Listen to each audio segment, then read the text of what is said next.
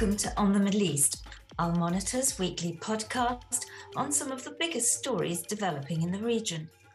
This week, we'll be discussing allegations that Russia is stealing Ukrainian grain and selling it through and to Turkey.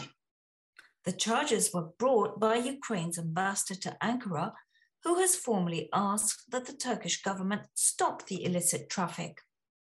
Turkish leaders have denied that any stolen Ukrainian wheat is being marketed in their country, but open source intelligence suggests otherwise. A Russian-flagged ship carrying thousands of tons of grain is being held and investigated by Turkish authorities upon the request of Ukraine, the first such seizure. The charges come against the backdrop of a brewing global food crisis. Ukraine was, prior to the war, a major supplier of grain. Now, some 30 million tons of grain are sitting in Ukrainian silos. Turkey is seeking, in tandem with the United Nations, to secure safe passage of vessels carrying the grain, but there's been no progress on that so far. With us here today to discuss the situation is Yoruk Isik, an Istanbul-based geopolitical analyst who is tracking the movements of ships involved in the illegal commerce.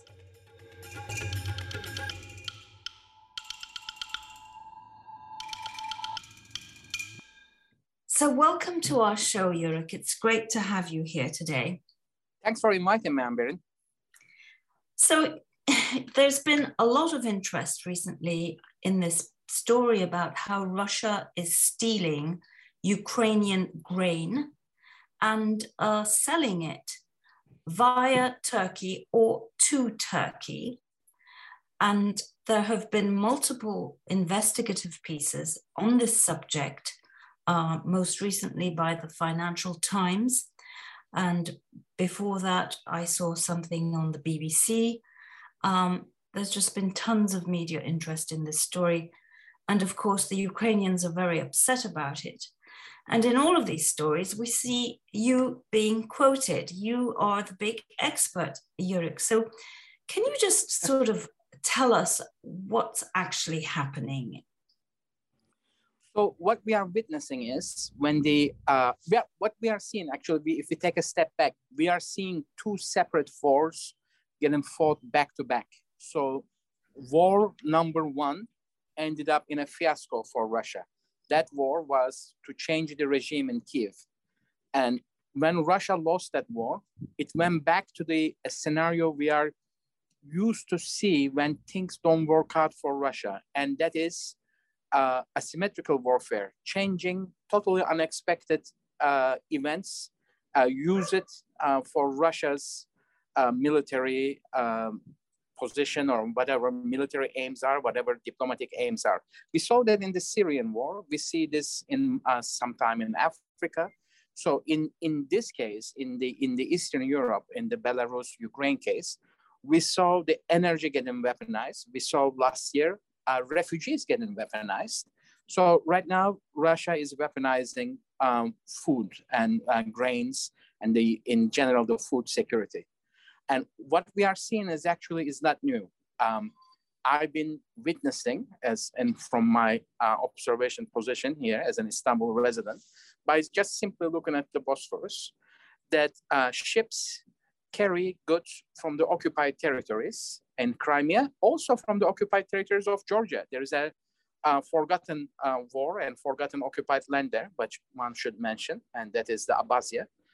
And but the ships carry goods mostly to Turkish ports, because usually the smaller ships that, they don't maybe have insurance, or if something happens to the ship, it's not a big loss, and the Turkey is just by proximity. But in general, to the Eastern Mediterranean ports, and Syria obviously is a very big place for this contraband operation. And to Egypt, occasionally to Greece, we see ships carrying goods. And what has been carried from years, it's grain, because obviously Ukraine is a breadbasket, as the most common cliche goes. And also what is really valuable here is scrap metal, steel junk, scrap metal is getting carried. That is exclusively almost comes to Turkey, because there are operation here to turn the scrap metal into you can reuse it and it becomes very valuable. What's different right now in last 2 months, the speed and the level of organization Russia is displaying to move these commodities. And like you counted BBC's excellent investigation and FT's investigation, and also there have been several others. One we should mention that France Television, that one that I really, really like because it was the first one that followed how the operation on the ground it's working, which is a very important part. Later on, BBC kind of filled the gap there. That we see an organized approach that we haven't seen before. In the previous years, it was mostly Syrian ships, abandoned ships, etc., that's moving this grain. Now, somebody made an effort because this brand new 3 ships appear, and this we can name them here: Matros Poznic, Matros Koshka, and Mikhail Nanashev. And you see, I'm here. Even there is good messages. Like for example, Matros Poznic. Matros means sailor, so the ship's name is Sailor Poznic, or the Marine Poznic, one can translate. It was the Poznic was the Marine who was deployed in Syria after Turkey shut down the Su-24 plane. So there is really? Wow. Yeah, and the Matros Koshka is a pro-Russian character who fought against the allies of British, French, and Turkish allies in the original Crimean War. So, there is lots of subtext, classic. Yeah, a lot of subliminal messaging. But yeah, before you continue, there's just one thing I want to clarify here, because we speak about stolen grain.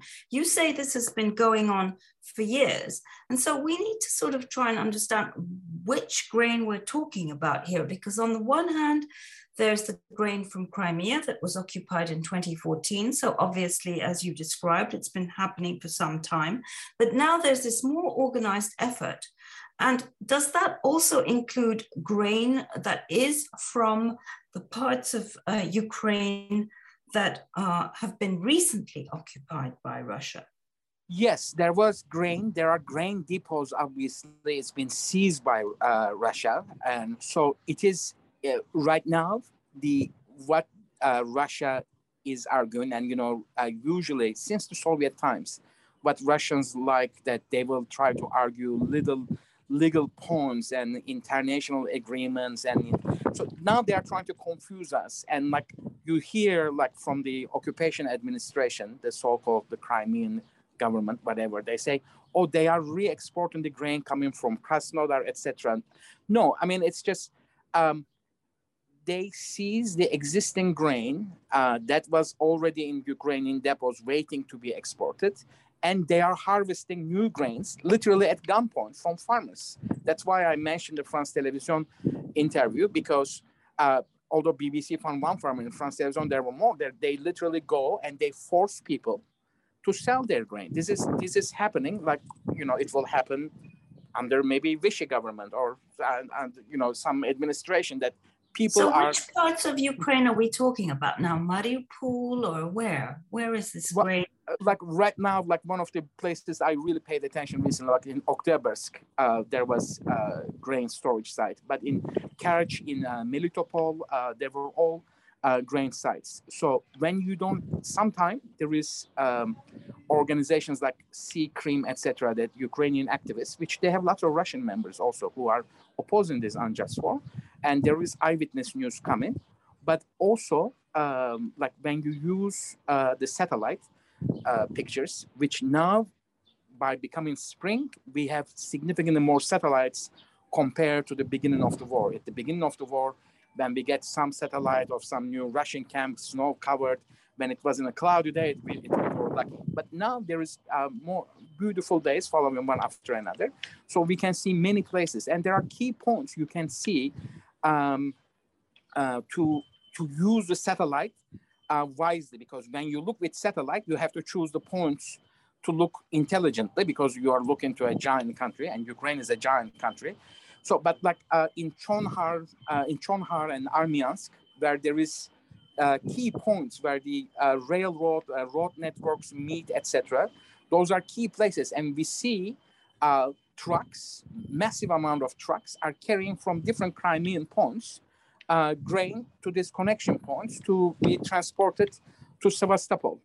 And some of it goes to mainland Russia also, not the entire thing is for re-export. But for example, in an average day, you see hundreds of trucks in a Chonhar point, and this that's kind of really insane. And you, Yoruk, sitting on the Bosphorus in Turkey, like a regular guy, has figured this all out. So is it even conceivable? I should highlight this. Yeah, that is very. I like that you're praising me like this. But open source is not done by one person.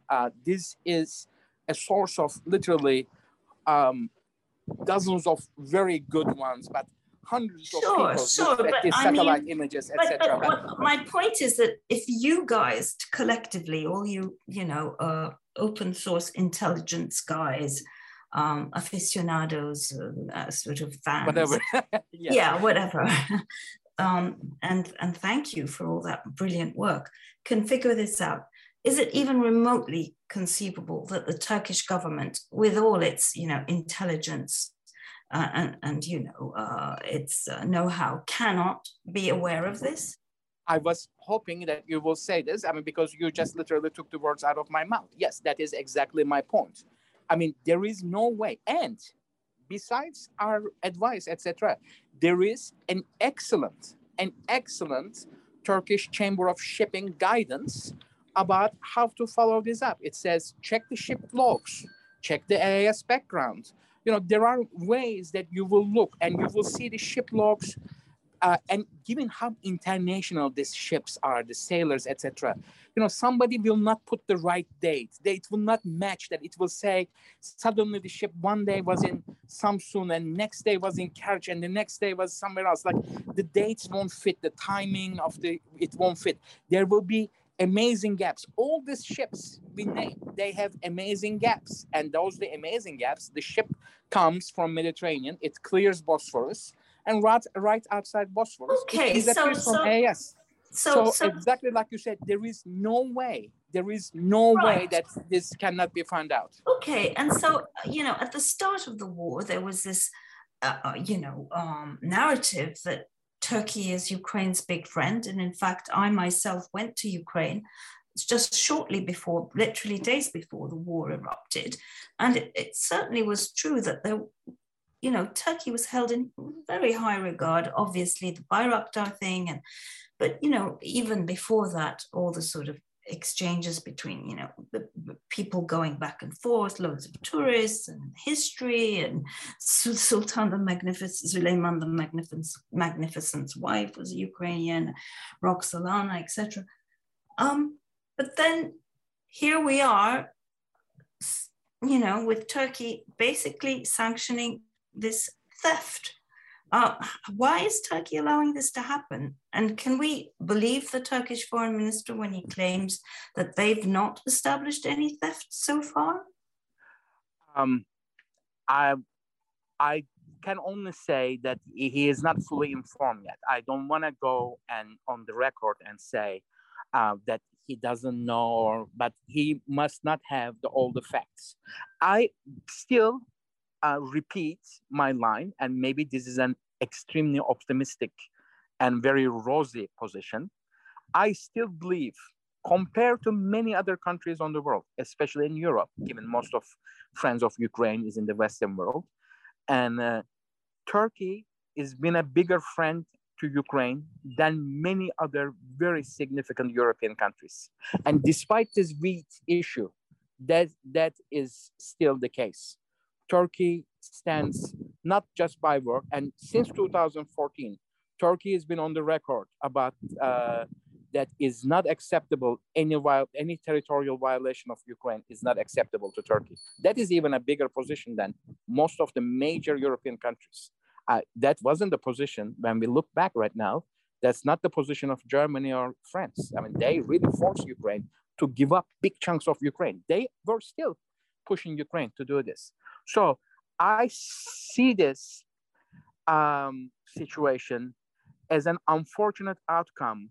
The general environment in Turkey, that the amazing decline in the rule of law and the huge economic crisis, possibly the biggest since Second World War, um, and the attraction of short-term profit, which is extremely short-sighted, because Turkey is on the record. Ukraine is Turkey's strategic partner. Ukraine is Turkey's neighbor, and through Crimean Tatars, Turkey has blood connection to Ukraine. So taking advantage of this country in this darkest hour, it is totally unacceptable. It is extremely immoral, and it should be unacceptable, everyone. Well, that's certainly what the Ukrainians would argue, but we also know that Turkey has this very weird kind of relationship with Russia that's gotten super weird ever since Turkey shot down that plane and then got the Russian S-400s. And I mean, very hard to really understand what's really going on there. But obviously, an imperative exists for Turkey to sort of try and strike some kind of balance in its relations between Ukraine, the West, and Russia as things currently stand. So is it conceivable that there is some kind of quiproquo between the Russian state and the Turkish state? Or are you saying that this grain business is sort of under the government's radar, it's not sanctioned by the Turkish state? And if you say that it's not, then why isn't Turkey doing more to stop it? I think they are trying to sustain an impossible position of that. They come up with the line that they are pro-Ukraine but not anti-Russian. I mean, I was, since last 1 month, on almost in all the interviews, I'm saying that you cannot maintain this position. I commend it. It's good because Russia is Turkey's neighbor. It's a huge partner, and Turkey maybe does not have the luxury of taking very harsh decisions against Russia compared to some other Western European countries. We have to live by these people. But Russia, so far, has been taking advantage of Turkey's goodwill. Turkey bent backwards of not to issue sanctions, and it invited for these peace talks. Russians totally shunned that. They didn't participate in goodwill. They send Lavrov here. Like I keep saying, like, why they're sending Lavrov? I mean, like, who's Lavrov at this point? Lavrov is a person who learned this war started probably from Twitter. Lavrov is nobody in Moscow at this point. Even Lavrov's arrival here for wheat talks is showing to me that they are not engaging in this in seriousness. And when they come, they bring nothing to the table. They are concerned. They want to inspect ships going to Ukraine and etc. That you see, the weeks are passing. They are playing to the time. So yes, there is at this point. One other thing to Turkey's credit, let's say, since this war started, they have been trying things like the peace talks, etc. And every time it fails because Russia does not engage. And because I think in principle, Russia will never give this diplomatic victory to Turkey. So, but they've been kind of punishing step by step, like they close the Bosphorus, then they try to organize one more thing, they close the airspace. When you look at the planes in the last 1 month, Russian Air Force planes, whatever planes they have left still goes to Syria, it goes through crazy places. It crosses like Saudi airspace. Iraq closed, etc. also the airspace. So it's just like, it's going literally around the world, just go to Syria. Like their foreign minister couldn't go to Serbia a couple of weeks ago. I mean, it's just, so right now, maybe they really they wanted to push this wheat diplomacy, grain diplomacy, etc., which seems like, it's not really working. They really pushed it. And now maybe they will, I'm looking from the rosy side, maybe they will shut down this grain traffic because there are 2-3 ships. It is a new, and like I'm just probably on the world, is only in your podcast. This is getting public right now. There are 2-3 ships get loaded in last 3 days, and they are waiting. They're not proceeding towards Bosphorus. Interesting. That is an interesting There was situation. A ship that was just seized by the Turkish government, right? Exactly. Besides that, that's the Jibek Jolu. It's like the Silk Road in Kazakh. It's owned by a Kazakh company, but it's leased to a Russian company, and also like this lease as a footnote, and to the at the beginning of the program, I was saying that. There is more organization. They created new companies. Probably they will disappear after this operation. So they are not sanctioned. Like this, there is this 3 ships belong to an Astrakhan company. There is this smaller ships now appeared. These are classic moves to avoid sanctions. They know that the world will eventually figure out and ban these companies or ships, etc. So there is a clear intelligence there organizing this, trying to hide their trail, let's say. Well, you mentioned Syria, Yoruk, and of course, we're very interested in Syria. And you said that, which is true, that Turkey has closed the Bosphorus Straits to all naval ships, Russian and NATO naval ships. And it's become very hard, obviously, then to Which is another strange thing. I'm sorry, I'm cutting you off, but like, why closing to okay, you can ask your NATO partners, don't come in right now. And I don't think NATO doesn't have any desire to directly face Russians, but actually closing to the entire world is another move to really not to offend Russians, which at this point is unnecessary because they are they're not shy about offending anyone. But yes, are we sure that no weapons or, anything are going now via the Bosphorus to Syria, Russian stuff? Couldn't they just conceal them in commercial vessels? Yes, and actually they do. Russian. That was the piece I wrote for the Middle East Institute. Yes, I remember. It was a fantastic piece. Yes. Russian Navy, like many other navies on the world, it uses auxiliary vessels. But the difference from the other navies make public which vessels they are using. Like there's Sea Lift Command, the Merchant Navy in the U.S. and Royal Navy has it. That many French have it. But here, Russia also have declared ships. They belongs to the company Oboron Logistica, which is fully owned by the Russian Defense Ministry. So they have ships that we know they are working for Russian Defense Ministry. They are civilian crews, civilian flagships, but they should be treated as Navy ships. Actually at the beginning of the Syrian war, there was similar tactics and there was confusion. There was more confusion back then because they were not so clear about this civilian crews, civilian flagships. They are officially working for Defense Ministry. Oboron Logistica since then got restructured. And at one point, I remember Turkish Foreign Ministry said, we're gonna treat civilian vessels carrying Russian armed personnel or armed assets as military ships. At this point, Turkey should make this the similar case. I mean, because they are. So why aren't they?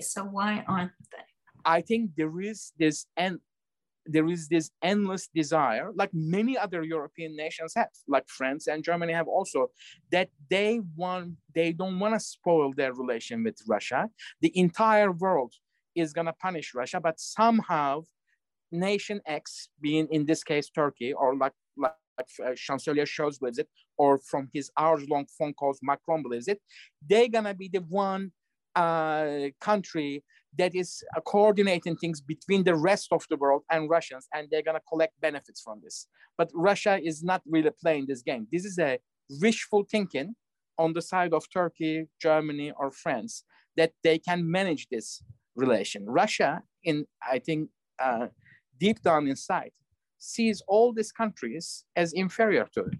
Russia only sees itself as an equivalent of United States. Yeah. And at the end of the day, only will deal with United States. This is the plain truth.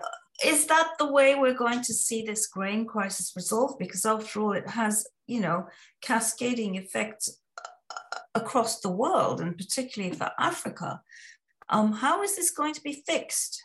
I think that's what Russians are playing, because the sad truth is, when on beautiful, nice, sunny days, that when things are working out for us, the world, in quote, you can put it in quotes, the Western world, the Northern Hemisphere, whatever the a la mode word is right now, has tendency to forget about the problems of the South. But Russians are very well aware of this, and what they are playing right now is turning the global South against North. When you look at the UN votes, etc., that yes, many countries stand by Ukraine, and that is amazingly good. But when you look at per population, bigger part of the world population is not necessarily by Ukraine. They are standing, usually in a neutral position, trying not to offend Russia, because when the food crisis comes, they don't know who will come to help to them. And when the food crisis comes, that will, from Sahel to Levant, it will overthrow governments. It will overthrow people. There will be massive public unrest. And that's what Russians are playing right now to the time, because that date, if we cannot move this Ukraine wheat, the nearly 30 million tons of wheat from Ukraine, that's what will happen. And so the crisis is coming, and they are playing to the crisis because they didn't get away with what they wanted, which they didn't get away with changing the government in Ukraine, turning everything upside down there. They didn't get away in Belarus fully.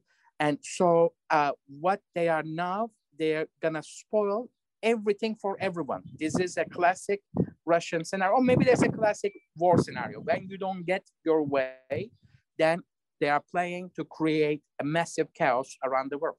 That's what's happening. Oh gosh, well, I guess that just sounds so terribly depressing. We'll all be needing a stiff drink, I guess, some vodka. Well, Yoruk, that was a fantastic conversation. We learned so much from you. Thank you for all that you do, and hope that we get to have you back on our show sometime soon. Of course, it will be my pleasure.